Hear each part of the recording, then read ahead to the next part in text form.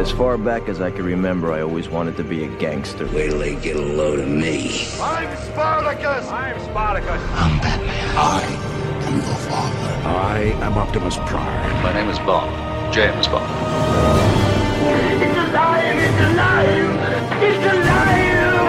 You shall not pass! Here's Johnny. Some men just want to watch the world burn. I'm only human, Harry! I'm the king of the world! Yo, Adrian! Talking Movies with Brian Lataki. And here we go. Here's Brian Lataki. You can do it! Hello, friends, and welcome to Talking Movies. I'm Brian Lataki, and today we're taking a look at Pixar's newest flick, Luca. We do not go anywhere near the surface. Got it? Everything good is above the surface. Walking, air, the sky, clouds, the sun. Whoa, don't look at it. Just kidding. Definitely look at it. Have you ever gone to the human town? Yeah. I'm kind of an expert. Hey, leave them alone. Hop on. Go start a club for losers. My name is Julia Marcavaldo. We underdogs have to look out for each other. What's under the dogs? On the Italian Riviera, an unlikely but strong friendship grows between a human being and a sea monster disguised as a human. Directed by Enrico Casarosa and written by Enrico Casarosa, Jesse Andrews, and Simon Stevenson, Luca stars Jacob Tremblay as Luca Paguro, Jack Dylan Grazer as Alberto Scorfano, Emma Berman as Giuliana Marcovaldo, and features Maya Rudolph, Jim Gaffigan, Sacha Baron Cohen, and Sandy Martin. When I was choosing a movie this week, I decided to go with the movie with the best reviews that I could easily access, and I settled on Disney Pixar's newest offering, Luca, which was released for free this past weekend for Disney Plus subscribers. As a fan of Pixar, I was excited to take this adventure to Italy with our titular hero and see what obstacles he would need to overcome. While the plot itself is nothing new, outcast that is able to hide in plain sight, destined to become a hero and change the minds of the angry town folk, where this movie shines is with Pixar's perfections. The animation is wonderful, but it's nothing new for Pixar. The story itself was cute enough to keep my attention, and the voice acting was superb. Honestly, there's not a lot bad to say about this movie. The only thing that it didn't do for me in a nice 95-minute runtime is give me reason to want to go back and watch it again and again, which their movies like Toy Story, Soul, and Finding Nemo did. But don't get me wrong, I'm very glad that I watched it and I enjoyed it thoroughly. In fact, if there was a sequel to be released, I would watch it for sure. I give Luca an A-. With the weather looking good, you should do the same. Hit up Nick at Swish Barbershop for a cut and style by dropping in at 844 St. Mary's Road, or book today by visiting boybarbernick.com. I've just been handed an urgent news story. Cannonball!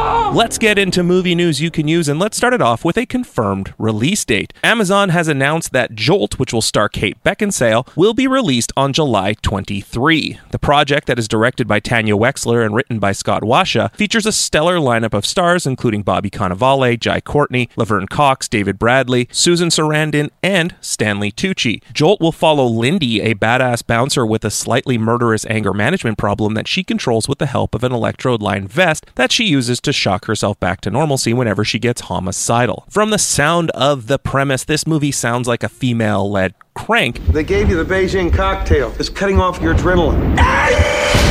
If you stop, you die. Which I am fully into. My name is Chev Chelios, and today's the day. In casting news, John Wick 4 has officially added Mortal Kombat's Hiroyuki Sanada, who played Scorpion in the movie. Scorpion wins. Director Chad Stahelski had this to say: having long admired Hiroyuki as both actor and action performer, I'm thrilled and honored to welcome him to the John Wick family. John Wick 4 will release in theaters on May 27th of 2022. Yeah, I'm thinking I'm back. After it was slow to get out of the gates, Sonic the Hedgehog and its upcoming sequel have found a new cast member as well. Shamar Moore, best known for his roles on Criminal Minds and SWAT, took to his Instagram to announce that he has officially joined Sonic 2. While it's not clear who Shamar Moore will be playing, it is nice to see that this cast is rounding out more and more, and Sonic the Hedgehog 2 will hit theaters April 8th of 2022. Who do I look like, an imbecile? Of course I want a latte. I love the way you make them! It has now been confirmed that a sequel is in production for Nobody, which was heavily filmed in the Winnipeg area. That's it! Back to Winnipeg! Nobody, which was made for $16 million, pulled in an excellent $26 million domestically, making it the 11th highest grossing movie of the year domestically. With the hope that this film will create a John Wick-style franchise, work has begun on a script for a sequel, which was confirmed by director Ilya Naishuller. Quote, "There's plenty of stories that can be told in this world with the character Hutch. I know that Derek Kolstad, the writer, has begun work on the sequel." Naishuller did go on to say that he doesn't consider the film greenlit, and that he only personally considers a film greenlit when he's on set shooting. If and when this project continues to take flight, I will keep you posted. In the world of Marvel, Elizabeth Olsen spent this weekend confirming that WandaVision was a definite one-off series and that there will not be a second season. Marvel President and Chief Creative Officer Kevin Feige confirmed that, but did have the following to say, quote, "Yes to an evolution of storyline, probably and inevitably in many different capacities." He then confirmed, of course as we already know, that Wanda Maximoff will show up in Marvel's Doctor Strange in the Multiverse of Madness, and went on to say, quote, "That's the first place where that story will continue, but there will be other places." Doctor Strange in the Multiverse of Madness is scheduled to release March 25th of 2022.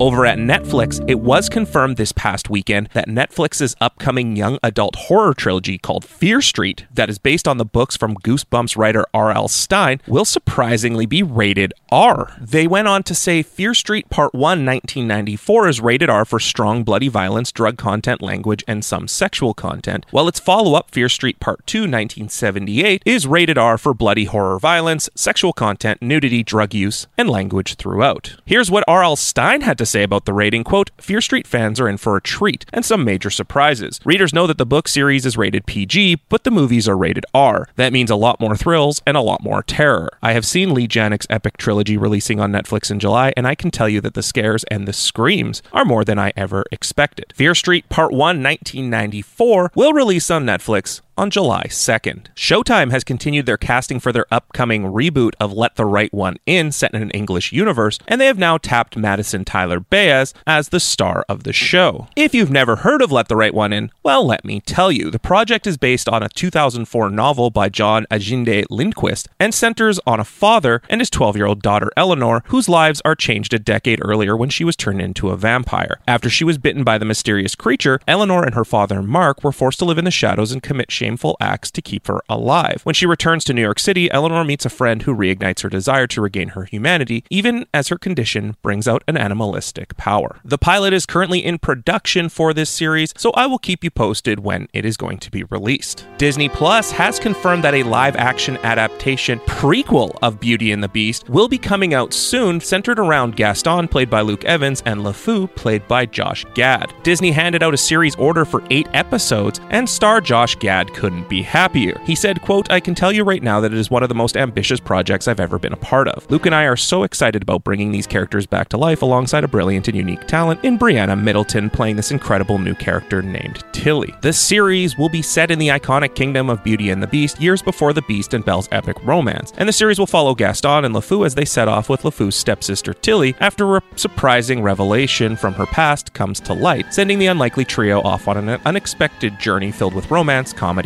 and adventure." That is it for this episode of Talking Movies. Follow me on social media at Talking Movies PC, and as always, Silencio Bruno.